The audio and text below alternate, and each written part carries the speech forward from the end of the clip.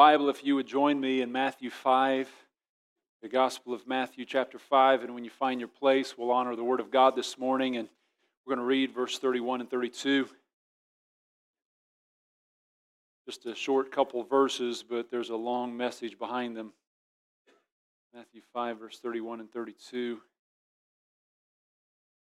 Jesus says here in this great Sermon on the Mount, "It hath been said, whosoever shall put away his wife, let him give her a writing of divorcement. But I say unto you that whosoever shall put away his wife, saving for the cause of fornication, causeth her to commit adultery. Whosoever shall marry her that is divorced committeth adultery." Father, we do thank you for your word today. May it be everything you want it to be in our hearts and life. May we come underneath the truth of God's word and let it reign over us. Let it be our light, our wisdom. Let it be our understanding. You give salvation. You are righteous. And we pray that your kingdom would come and your will would be done. And I pray you would govern our hearts when it comes to the matter of divorce, remarriage. Give clarity. And we just trust you for that. In Jesus' name, and God's people said, amen. You may be seated this morning. Last Sunday, we looked at a message entitled God's Design for Marriage, and we looked at Genesis chapter 2 and how that God had designed and ordained marriage to be really the most special of all human relationships. So special that God used marriage as the illustration to convey His relationship to us in salvation. He likens the church to Himself as a marital union. And God designed it to be one man for one woman for one lifetime. The marriage creates, according to the Bible, a one-flesh relationship. And it's unique above all other relationships. It's the only one-flesh relationship that you have. Two become one, the Bible says. And marriage is the first of the three institutions that God ordained. He ordained marriage being the family, then the government, and then the church later on. God then richly blessed marriage in Genesis 2 with provision, with protection, and also He blessed it with His own perfect person in relationship with them as they walked with Him in the cool of the day. God created marriage to be innocent and pure without any shame. And then He designed marriage to be lasting, that it would truly be till death do us part. And the Bible teaches that marriage is a covenant relationship. Marriage is not simply a coming together of two people in some kind of a ceremony only, but it's a covenant between three. God is the one who literally joins two people to become one flesh in the eyes of God, and that is a very serious thing. And we saw that Satan hates that. And so in Genesis 3, he comes along and he assaults the marriage and tries to infect it with sin, which he does. And sin is destructive. It is what destroys marriage. Every marriage that has ever ended has ended because sin got involved some way, somehow. This morning I want to give a biblical view of divorce and remarriage. In America, we felt the pain and sting of divorce. 45 to 50% of marriages end in divorce. Second marriages, it's 60 to 67% of second marriages end in divorce. And third marriages, it's over 70% average divorces in that category. And so with 2 million new marriages every year in America, there's 1 million of those that end in divorce. It's so tragic.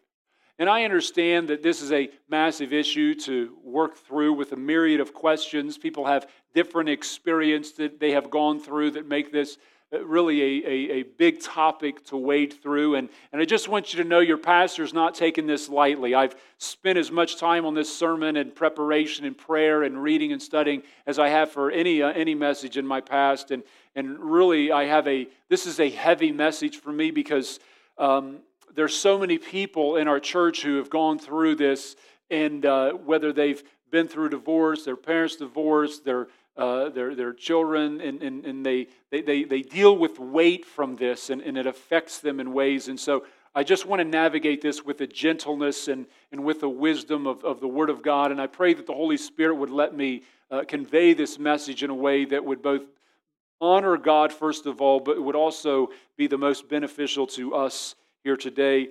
There's so much to this that I am actually going to preach on marriage next week as well, and and some extended thoughts that we're going to be getting into in the book of 1 Corinthians 7.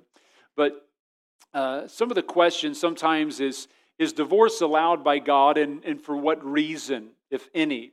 Can someone who is divorced remarry? What if you remarried illegitimately according to the Bible? What should you do now? Is that marriage legitimate? Can God still use my life if I've committed adultery?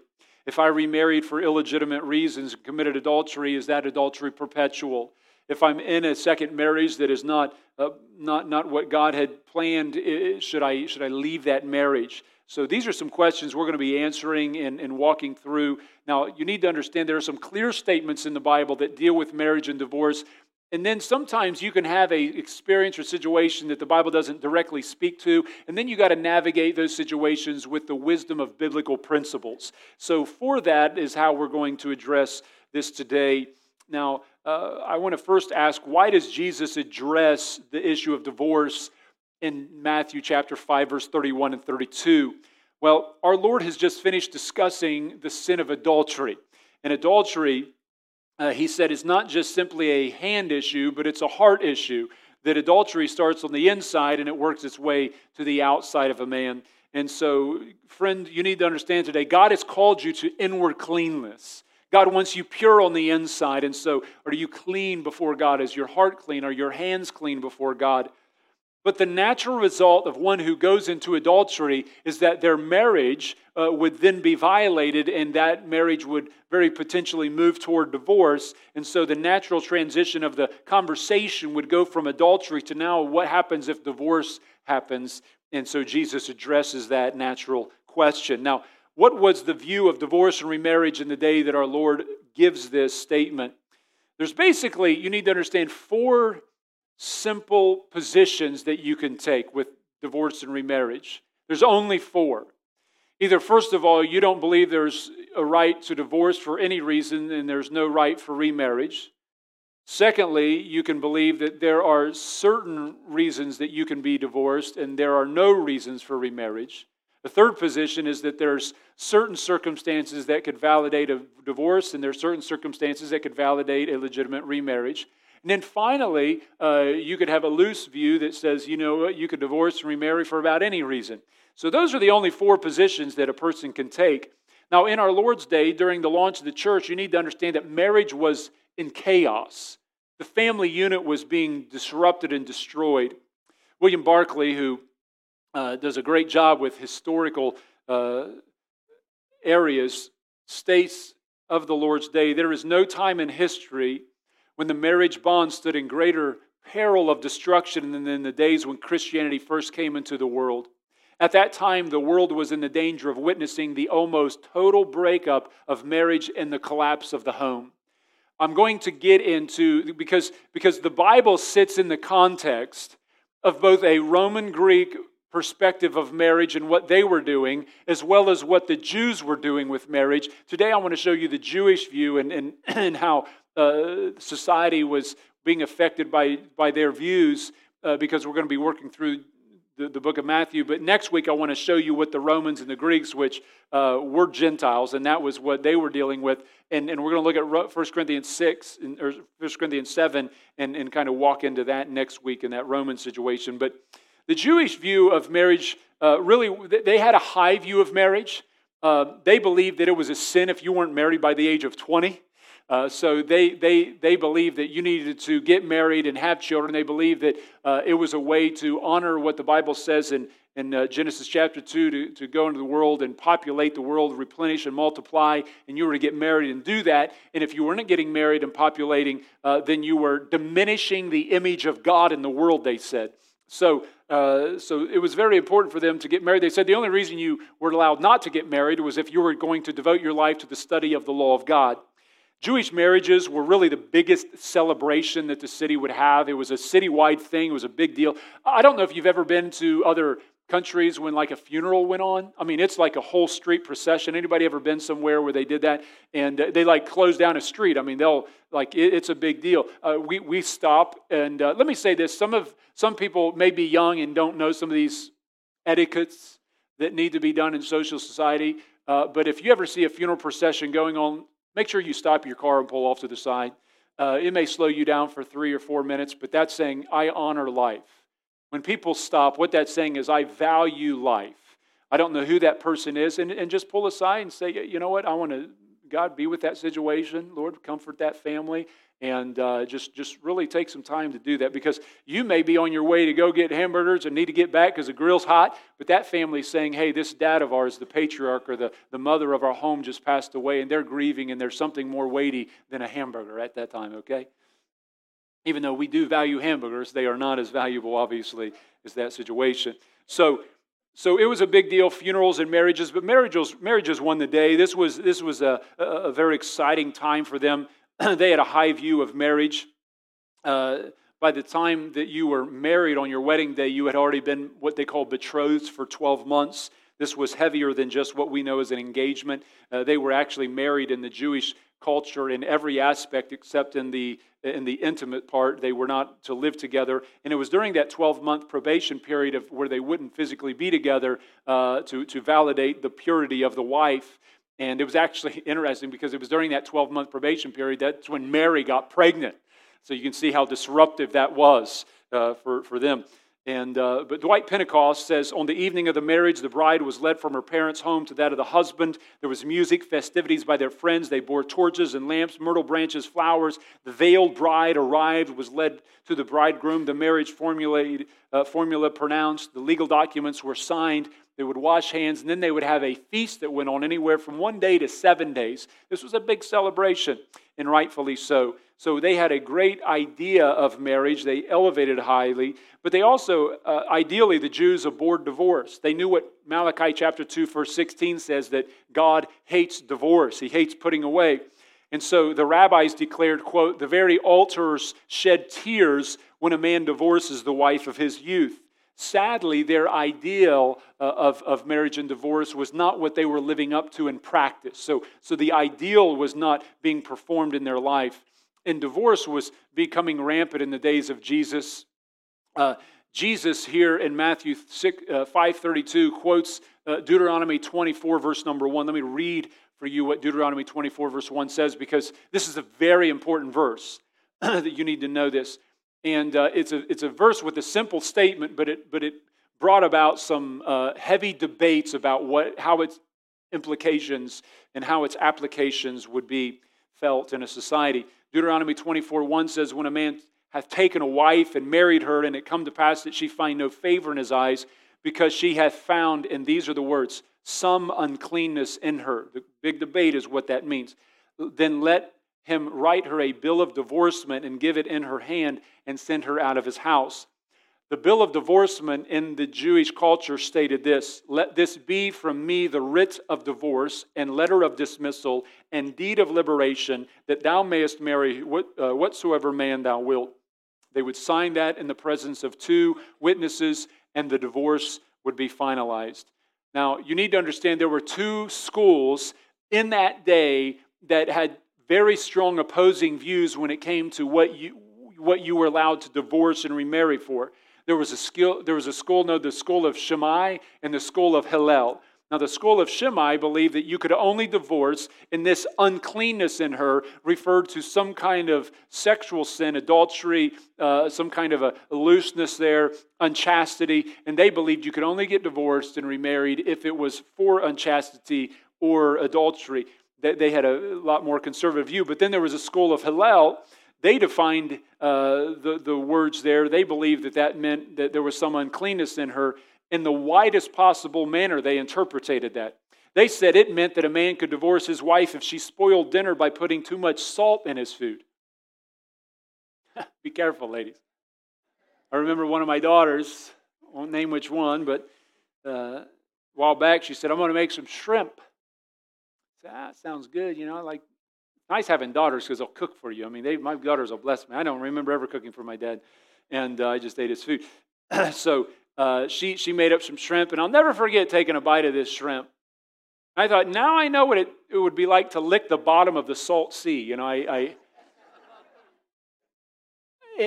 thought, sweetheart, these shrimp will actually, they're almost coming back to life. The preservative quality of salt is so rich in them right now. I mean, Jesus will return it. It's like, this shrimp's still good. We can take it to heaven. I mean, it's going to last forever. Just leave it in the fridge. We'll eat it next year. I mean, it's never go bad, Whole new thing. So you don't want to get too much salt. He said that's a reason for divorce. If she went in public with her head uncovered, you could divorce her. She talked with other men in the streets, they said you could divorce her. She was a brawling woman. If she spoke disrespectfully to your parents, you could divorce her. If she was quarrelsome. One Rabbi Akiba, said that the phrase meant, if she find no favor in your sight, meant that a man might divorce his wife if she found a woman whom he considered to be more attractive than his own wife. I mean, so guess which school was more influential and more accepted? The school of Hillel. Because naturally, men will receive the interpretation of a text based upon the lust that they have. They will begin to twist Scripture to mold into themselves. And we see that in our world today, don't we? So who do you believe God is? And people begin to define God by defining themselves. Well, I just believe, and then they tell you what they think about God. I'm like, you just told me what you think about you. God is not made in the image of man. Man is made in the image of God, right? So the school of Hillel was the dominant school of that day, and you need to also understand that this Rabbi Hillel had in fact just died about 20 years before Jesus Christ began his public ministry, and that liberal view had permeated the culture. Divorce was so easy in that day that girls they were very afraid to get divorced because of the level of insecurity that they felt inside of the marriage union. When you fast forward over to Matthew chapter 19, verse 3, even the scribes challenged Jesus, or the Pharisees did, and they said, can a man get a divorce for any cause? Because that was the question of the day. Can you just get divorced for anything? And because that's what was going on. So when Jesus says here, but I say unto you, you've heard that it's been said, but I say unto you, Jesus was not contradicting Moses, but he was clarifying Moses. And this was a shock to the system because he brings to light an elevated view of marriage, recognizing God's hatred for divorce. And this was just a powerful blow to a culture that had become very liberal and loose. So number 3, what is God's view of divorce according to the Bible? Well, first of all, you need to understand that God hates divorce. God hates divorce. Malachi 2:16, for the Lord, the God of Israel, saith that he hateth putting away. That word putting away simply just means divorce. I would ask the question, how could God not hate divorce? I mean, whoever goes into marriage saying, you know what, let's leave divorce as a possibility. No, you say, I would hate the idea of ever having to divorce my wife. Everybody would hate that. At a marriage, would anybody here hate to see these guys get divorced? Everybody would raise their hand and say yes, except somebody who maybe didn't want to marry. But how much good has divorce done? How much heartache has it produced? Pain, separation, broken families, broken covenants, broken promises. As much joy as we feel in the marriage union should equal in the grief that we feel when that marriage covenant is broken. It should grieve us. So why does God hate divorce? Because divorce is always a result of sin somewhere. Either you sinned or someone sinned against you. It is a departure of God's design. It violates faithfulness. It violates commitments. Divorce should grieve our hearts because it grieves God's heart. So what is divorce? Well, to understand what the Bible says about divorce, we need to know what divorce means. Divorce, friends, involves the breaking of the covenant union between a husband and a wife.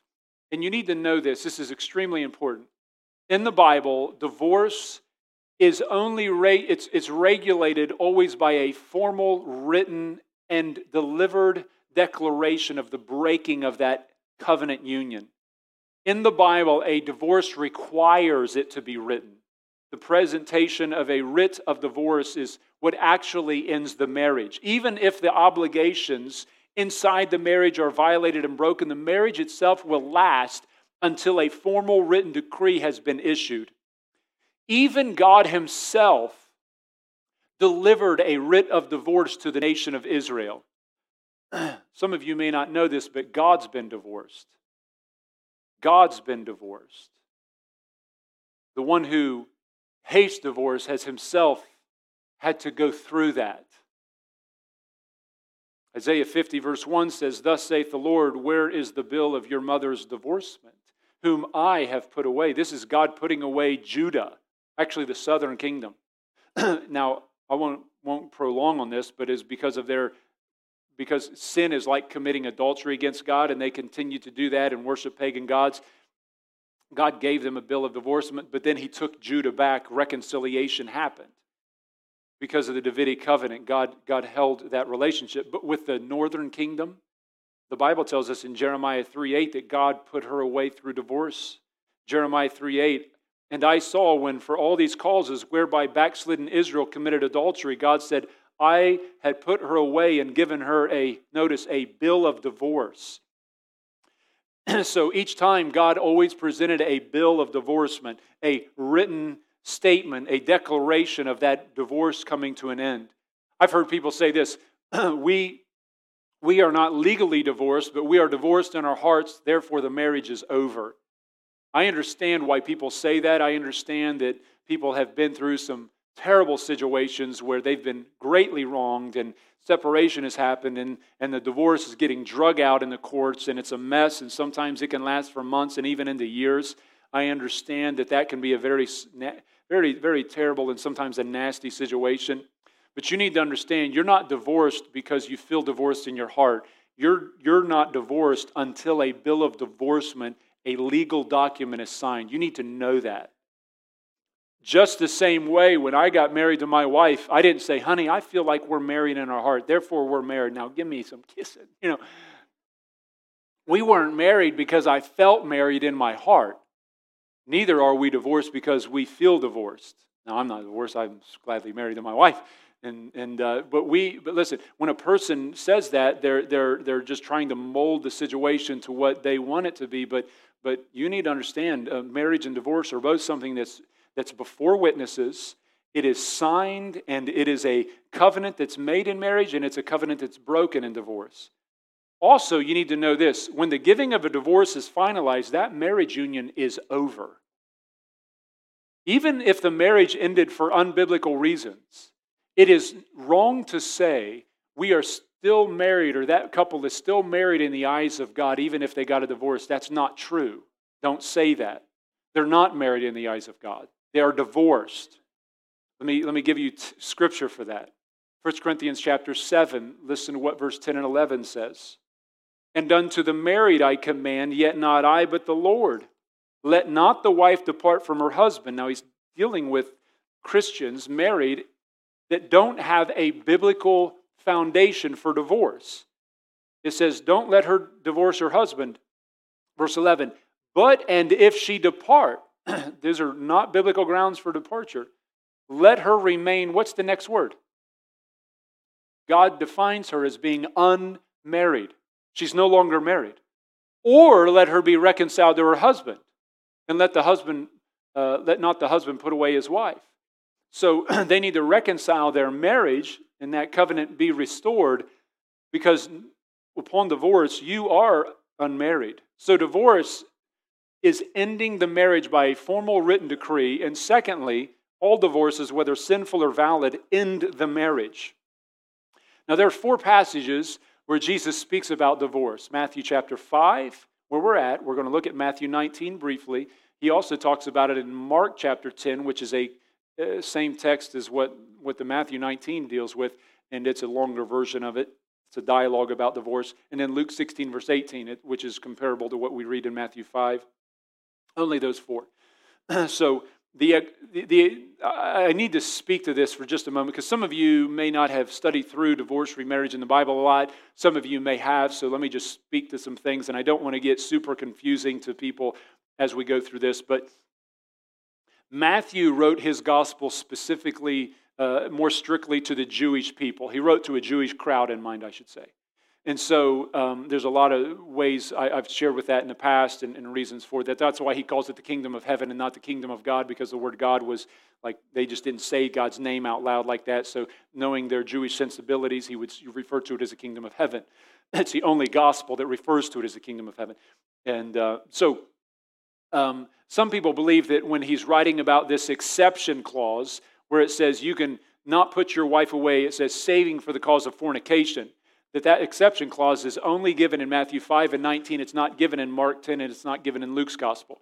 That's caused a lot of debate because they say Matthew's only dealing with a betrothal period. He's not dealing with the marriage. So you can only break your betrothal period if unfaithfulness is found. It's not talking about marriage, so marriage can never be ended, and that's a very strict view and very strongly conservative view of marriage. I do not believe that Matthew 5:19 is dealing with the betrothal period. I believe it's dealing with the actual marriage, and the reason I believe that is because Jesus is quoting Deuteronomy 24, and Deuteronomy 24 is not dealing with the betrothal period. Deuteronomy 24 is dealing with the actual marriage of a couple. Does that make sense? And there's a couple other reasons, but I won't get into that. So Jesus says in Matthew 5:32, whosoever shall put away his wife, give her a bill of divorcement, who gives her that, saving for the cause of fornication causes her to commit adultery, and whosoever marries her that is divorced commits adultery. Now, the question is, what does the word saving for the cause of fornication, what does that fornication mean?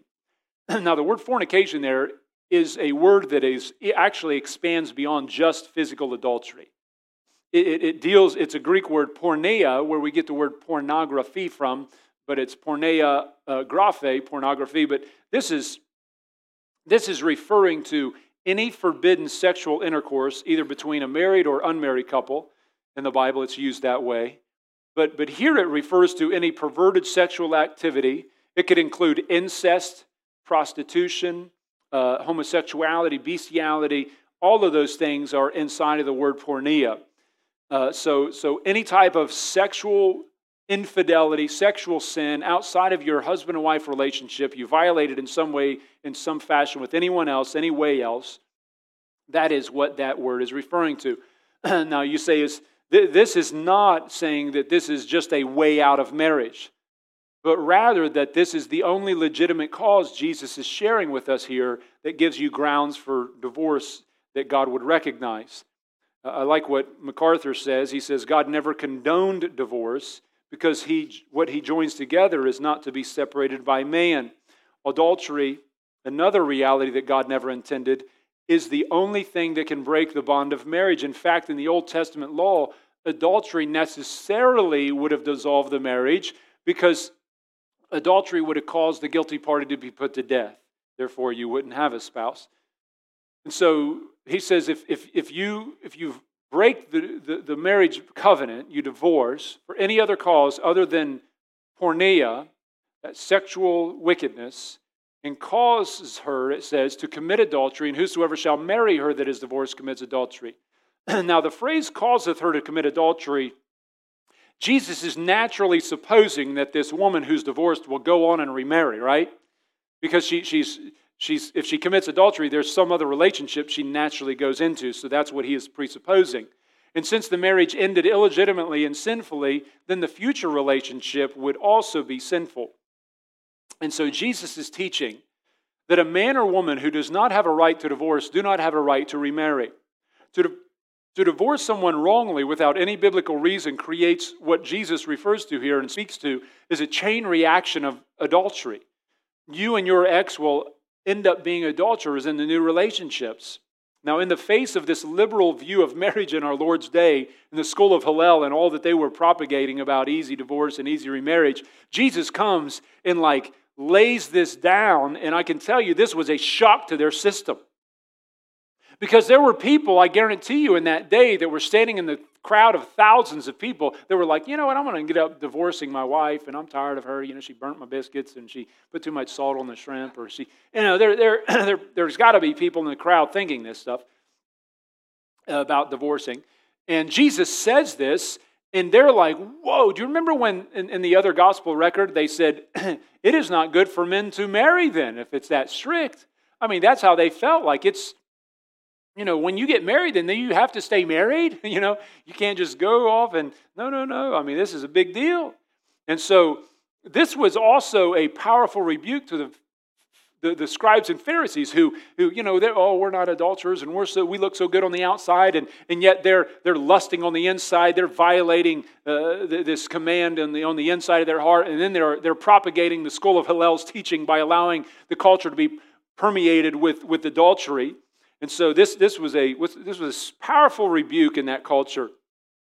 We live in a day where easy divorce, no-cause divorce just becomes so rampant. It used to be that money was the number one cause of divorce. That's been taken over by infidelity, sexual sin. There are some nations around this world where they have upwards of 50 to 60% of marriages that end because of infidelity.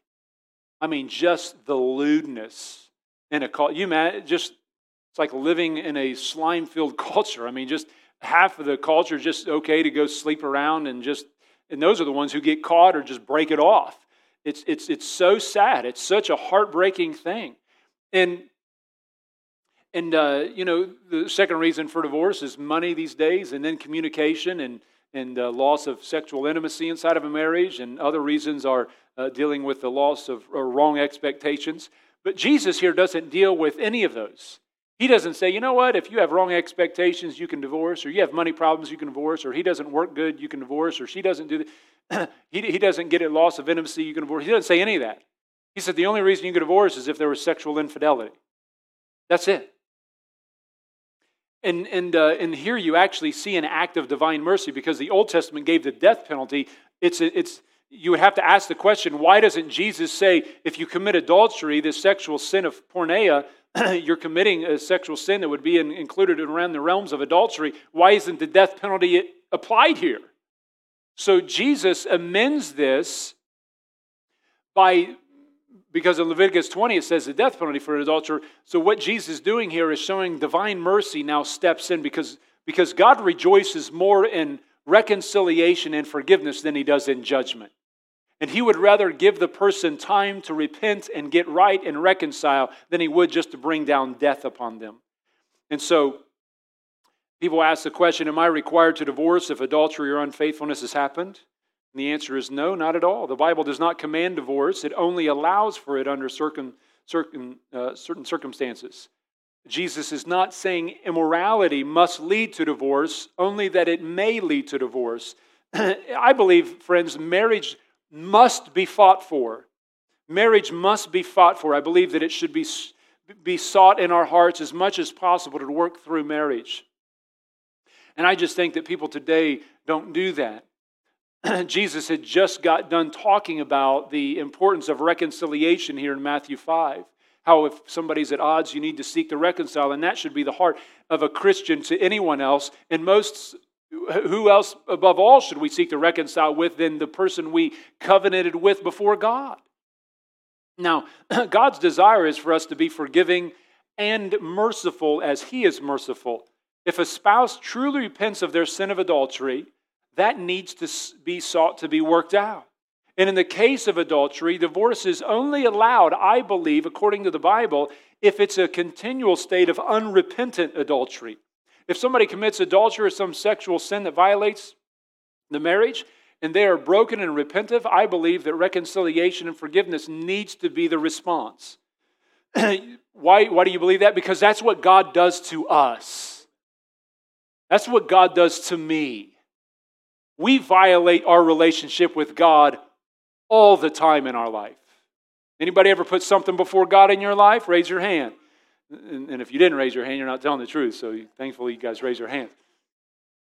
When we put other things in front of God, we're valuing them more than God. That's an adulterous act.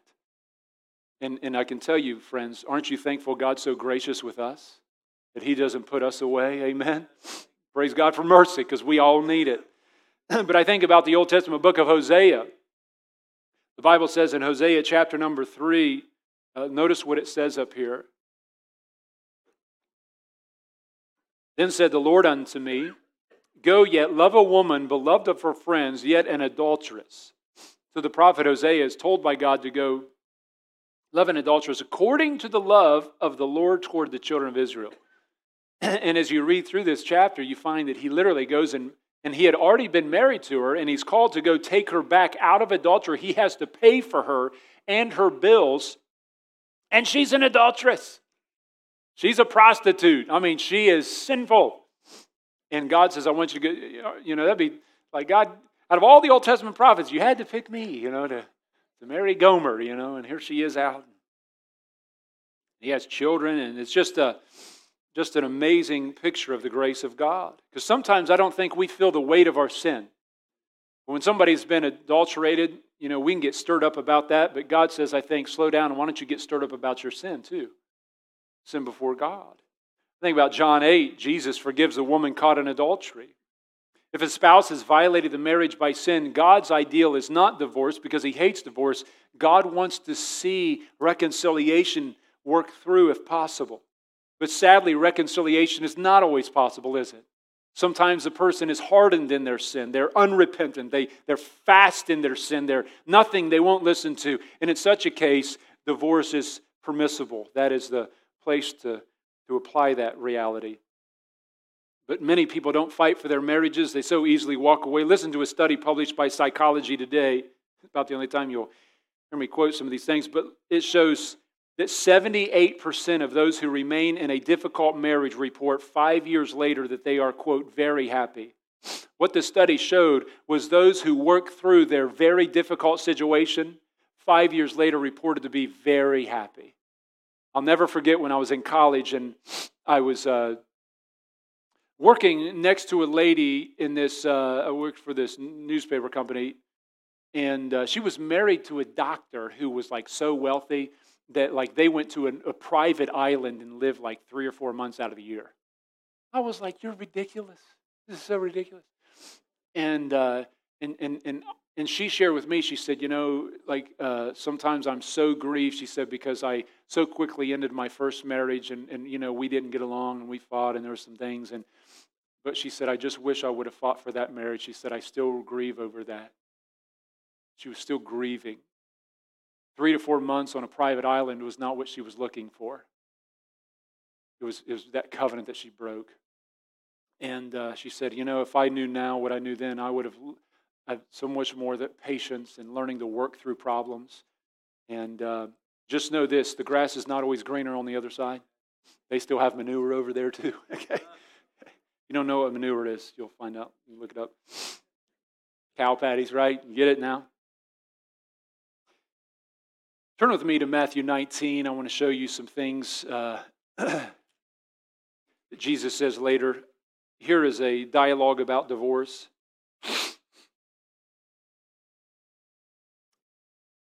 There's a question that's brought to Jesus in verse number 3 of Matthew 19.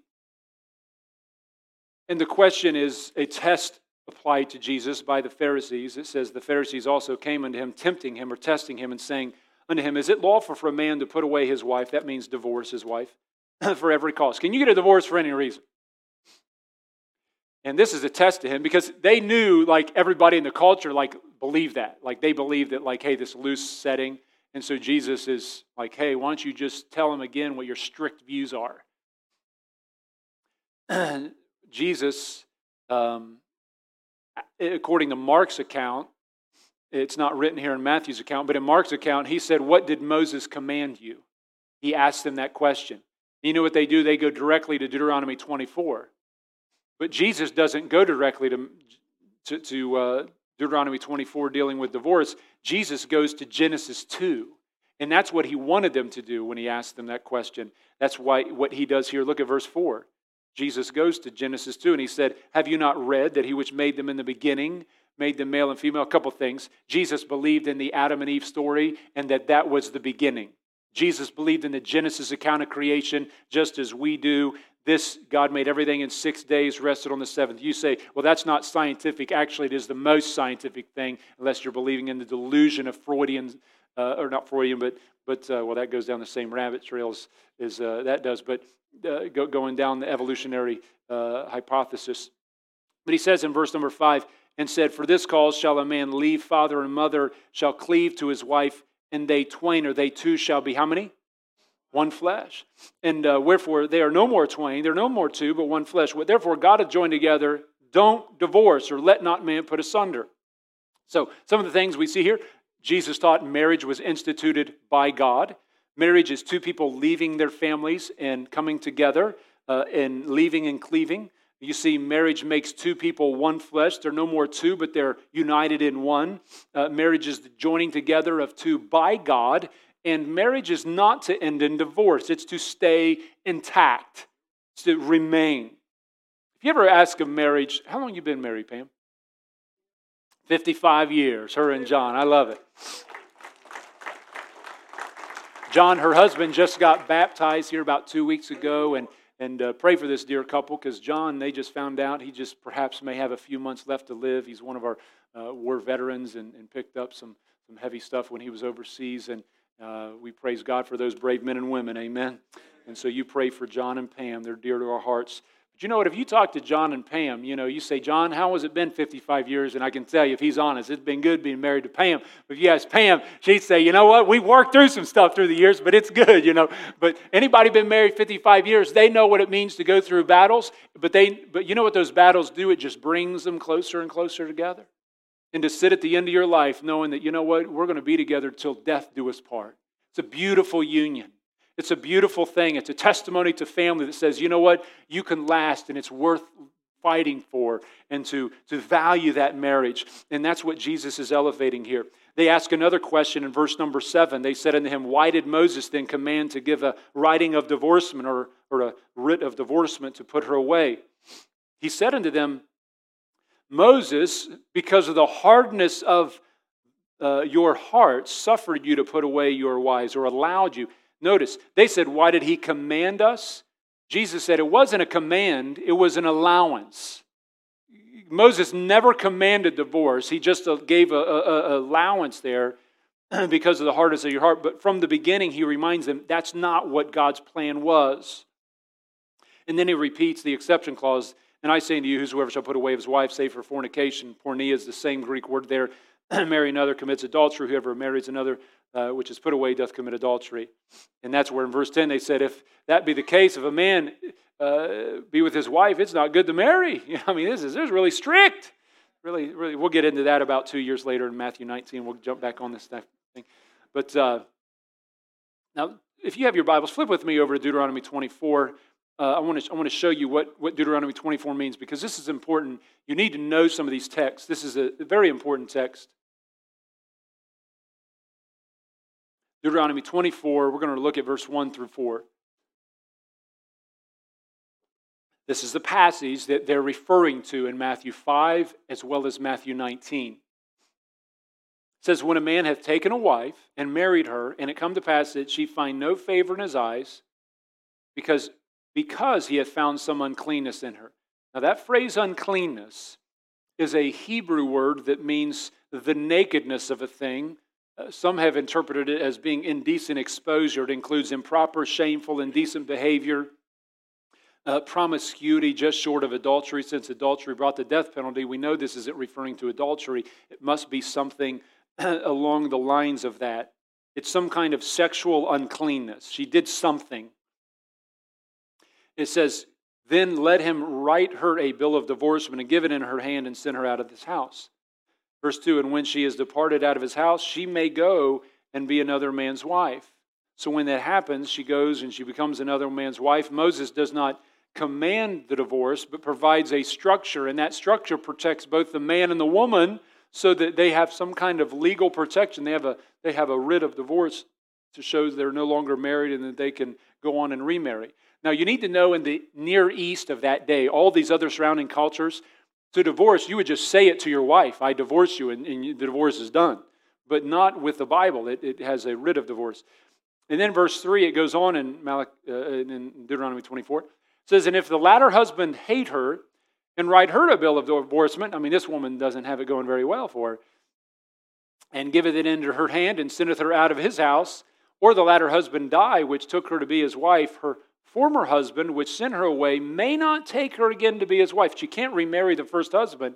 Why? It says, after that she is defiled.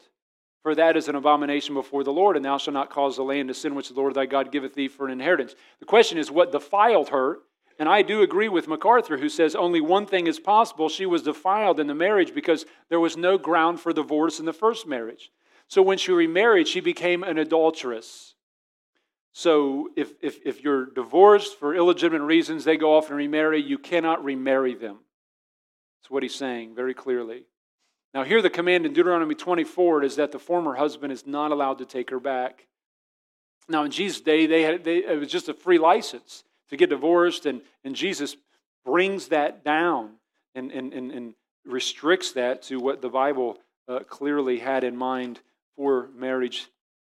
Now, God allows divorce also so that the adulterer has opportunity to repent, because again, as I said, God loves repentance more than He loves judgment. And we praise God for that. And I would ask you today, how have you treated the mercy of God in your life? Has God been merciful to you? Has He been gracious? And we need to say, you know what, today, God, thank you for the mercy you've shown me. Thank you for when I sinned, that you didn't cast me away, that you were gracious to me and long-suffering. And so the right thing to do is to seek to be holy before God, though we all fall short. And so Jesus didn't teach adultery mandated divorce, but it was an option in case of irreconcilable unfaithfulness. Now, let me give you some concluding truths. Then I want to get into some questions as we close today. So from this, we learned that divorce is a covenant made between man, God, and the woman. And it is a breaking of that marriage covenant. It is a writ of divorce that is required for that marriage to end. God never desired for divorce to happen. He hates divorce. He loves marriage. But when adultery happens, which He also hates, it produces a effect upon that marriage. Because of sin, divorce became necessary to regulate protection for the innocent party. Divorce is by a written formal decree. Once it is signed and formalized, that marriage is over. Divorce is allowed for porneia. The offending spouse committed sexual sin with someone other than her spouse. If repentance is found, marriage should seek to be reconciled. If not, then divorce is allowed but not commanded. Paul also, you need to know this, and I'm going to get into this next week, but in 1 Corinthians 7, Jesus is dealing here in Matthew's gospel with two believers that are married. But what happens when a believer is married to an unbeliever? And Paul deals with that, and he teaches in 1 Corinthians 7 that if you're married to an unbeliever and the unbeliever wants to divorce you, that you are to let them divorce you. You are to let them go. We'll look at that later. So biblically, there's only two reasons divorce is allowed for a Christian: an unfaithful spouse and an unbelieving spouse who seeks to depart from you. You're to let them go. So let me give you some questions about divorce and remarriage. Sometimes people ask questions, well, if those are the only reasons, what about abuse? Can I divorce for abuse? Am I supposed to stay in a relationship and suffer abuse? You know, the Bible doesn't speak to abusive marriages. It doesn't refer to that. If there is marital abuse, and abuse can come in many different forms, and sometimes people call something abuse just because they want out of it. They're verbally abusing me, and if you went in and videotaped that house, you'd find both of them were verbally abusing each other, right? That can happen sometimes. But abuse can be verbal, it can be emotional, it can be physical, it can be addictions. There's a lot of things. But if there is legitimate abuse, I always advise the person to separate from that abusive situation. You need to get away from that. It doesn't mean you're divorcing them. It just means you're moving away from that situation. And if it is bad enough, then I'm going to be calling the authorities, and they're going to come in there and they're going to have to deal with this and cause restraining orders. All that stuff, we've had to deal with those things in the past, and those are realities because of sin in the world. But in such a case of abuse, church discipline is enforced and laid out. And but before I deal with that, I would like to say this. I believe that people can change, even if they've done something wrong, they've violated, become abusive in some manner at some level. I believe that God can change them, and they can be saved or reconciled, and it can oftentimes be many months of processes, but there needs to be a sort of reconciliation if possible, if it's safe, if it's done right with protection and things in order. You remember in the Old Testament, Hagar, which was Abraham's wife and concubine, I should say, and she laughed at Sarah, and Sarah beat her up, and she ends up leaving, and God comes to her and says, hey, you need to submit yourself back under that home, and the abuse didn't continue, but she went back into that situation. So you see where even God sent her back into that. But in such a case of abuse, again, church discipline is enforced as laid out in Matthew chapter number 18. If the person is repentant and gets right, reconciliation would be worked out. So here's what this would look like. If a girl came to our office and said, hey, and I would sit down with another counselor in our church, and meet with them. And if she said, hey, or it could be, I've seen guys, there's been guys who've been beat up by their wives or abused in ways, man. So I've seen it both ways. But we would sit down, and if it's grounds for a safety situation, I have enough law enforcement people even here today, but I have people that I would always get counsel from if it gets to that point, and we can apply some things. But there needs to be some safeguards there, and I always advise get out of that situation. If it's a dangerous situation, we'll work through that as much as possible to make that happen and set that up. Then we would go to the guy.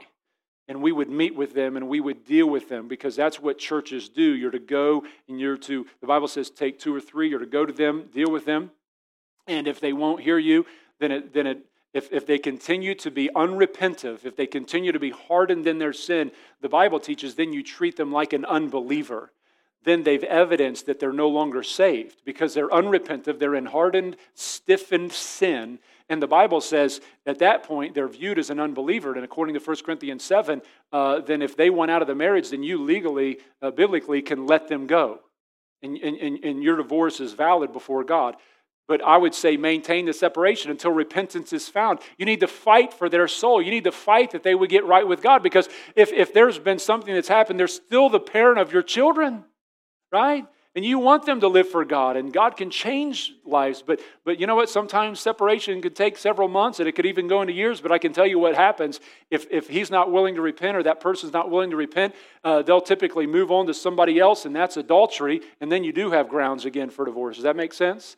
And so that's the biblical pattern. You don't just run out and say, well, they abused me, I'm divorcing. No. You need to say, hey, let me fight for their soul like God fought for my soul.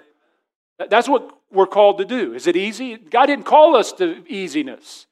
He called us to be soldiers, and we're to work, but you don't have to do that alone. And if you're in an abusive situation, you need to reach out and let somebody know, okay? Now, secondly, what if I divorced for an illegitimate reason in the past and remarried? Should I divorce my current spouse? You need to know this very clearly.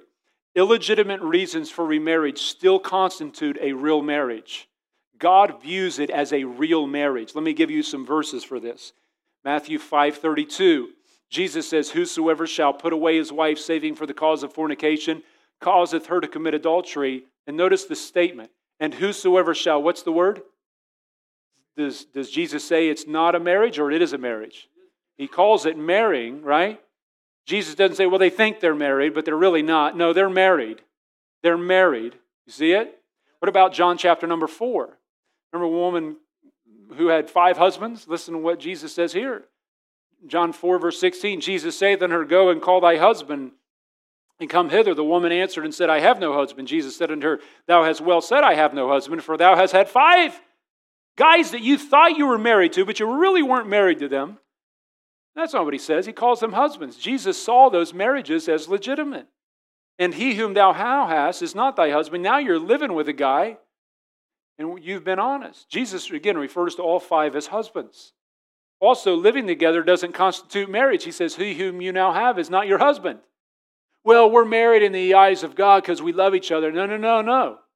You can live with somebody and not be married. That's called fornication, and it's sinful and it needs to be repented of. You say, well, financially it's too difficult. I would put God before my finances. I don't care if nobody agrees with me or not. I'll preach this by myself to the world. Amen. It don't matter to me. You can get on board or not. Well, it does matter to me. I really hope you do. But listen, uphold righteousness over financial stuff. Also, let me give you one other example. In Joshua chapter 9, do you remember when Israel went into the promised land and they're conquering all these nations and they're just totally wiping these guys out? There's a group called the Gibeonites who come to Joshua, the Israelites, in Joshua 9, and they're like, man, we don't want these guys to wipe us out, so let's make a covenant with Israel and with Joshua, which they do. They feigned themselves like they were real far away. They clothed themselves in old rags and got old crumbly bread. And then they said, oh, we've journeyed from miles and 100 miles away, all these distance away. And they deceived them, but they came into a covenant with the nation of Israel based upon faulty statements. I mean, but the covenant was made between the nation of Israel and the Gibeonites. Now, since it was based upon deceit and not completely honest, does it no longer have effect when they made a covenant before God?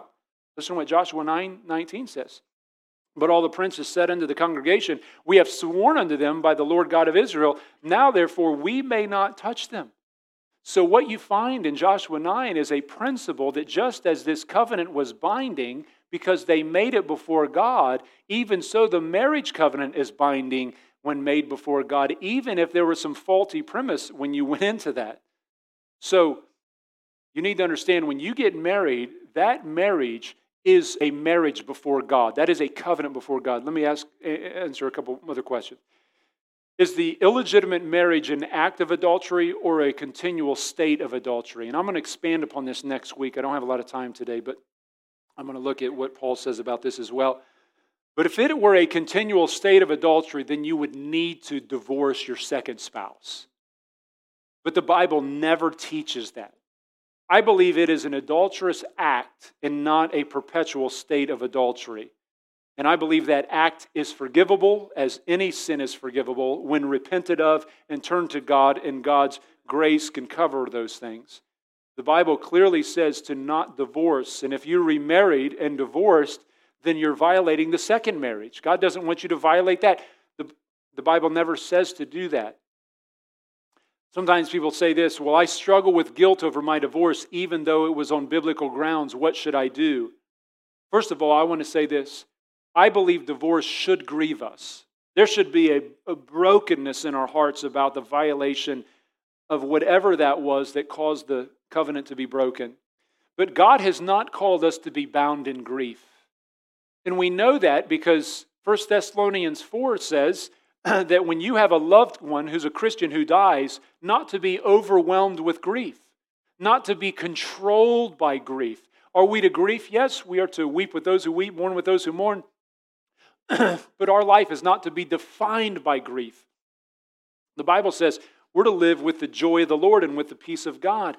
And so God doesn't want us to stay in a state of mourning and controlled by grief. Sometimes people place on themselves a false grief and guilt that is usually due to an error in their thinking. They'll say something like this, well, I know we divorced, but I feel like we're still married in the eyes of God. No, you're not. You're not married in the eyes of God. You're divorced.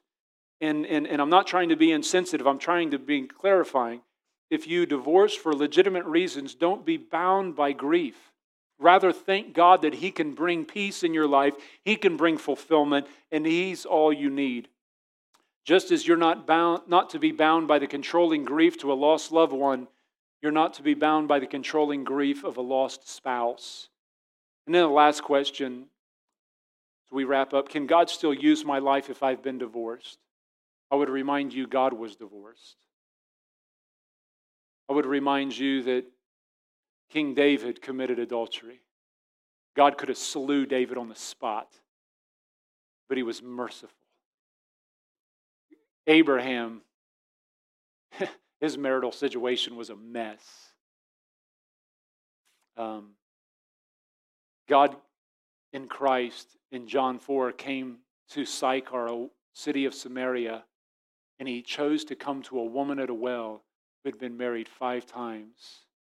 Her life was upside down relationally, and Jesus brought her into relation to Himself and salvation, and chose to use her to be a mouthpiece to evangelize the city. You talk about grace, friends. Can God still use my life after I've been divorced? You better believe it. See some of the great godly men and women in our church that God's used to reach people, to teach God's word. Have they been perfect? No, they've been like everybody. Listen, if you've been divorced, you're not a second-class citizen in the kingdom of heaven, and you're not a second-class member of Lighthouse Baptist Church. Everybody has sinned, and that sin is under the grace of God, and we hold hands together and rejoice in that. Amen? If you have questions about marriage, remarriage, I would like to say this. I'm going to preach on some extended things about this next week. Feel free to email me this week. I'll either respond to your email or I'll address that in the message next week. Next week, I want to look at what Paul says about marriage and divorce. I want to show you some things about the Romans and Greek culture, and I think some of you will be surprised about how it was. Sometimes we look at America, but I can tell you it was bad in that day. We looked at the Jewish model and what was going on there. Also want to give you several keys to finding the right spouse, and I think that's important. So maybe some of you guys are single. I want to share with you some things I think that will be edifying. And so as I close, listen, marriage is a big deal to God. We need to uphold it. We need to never say, hey, get a divorce, just get rid of them, man. No. Your heart should be broken. You say, you know what, we need to pray that their life will be changed. And if it's so dangerous and a bad situation, you need to separate from that situation. Let me say this, you better never violate somebody's marriage. You hear me? You better never violate somebody's marriage. Don't be going in there pulling somebody into adultery. You say, well, we're not physically doing anything. Well, if you're causing some internal temptations there with that guy or girl, you need to turn that thing off. You need to leave that job, leave that location, leave that place, whatever else. You need to know that Jesus said it would be better for you to remove your hand or your eye than to bring that situation into adultery. That's how serious it is. It's a big deal to God. He is not joking around about this situation.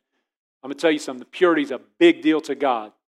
And we need to elevate that.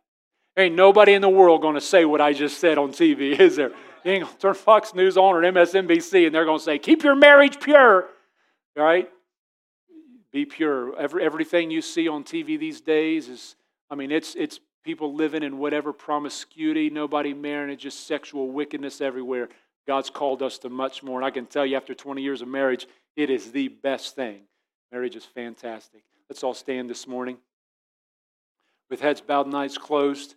Maybe today you just want to come and recommit your vows to God and say, God, I want to pray that you would just continue to protect our marriage, protect our home. Maybe you want to pray for your kids, grandkids. Maybe God's put a burden on your heart. I encourage you to come. You're welcome to do that. We're going to be investing in the marriages of our church much more this year in the coming years. And we have some different marriage things that we're going to be doing to really invest in the marriages. We're so excited about that.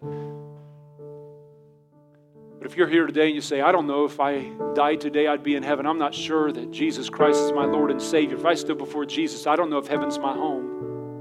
I'm going to be down front. We have other men and women down front. Why don't you come today? You can trust in Christ as your Savior. Turn your life over to Him today.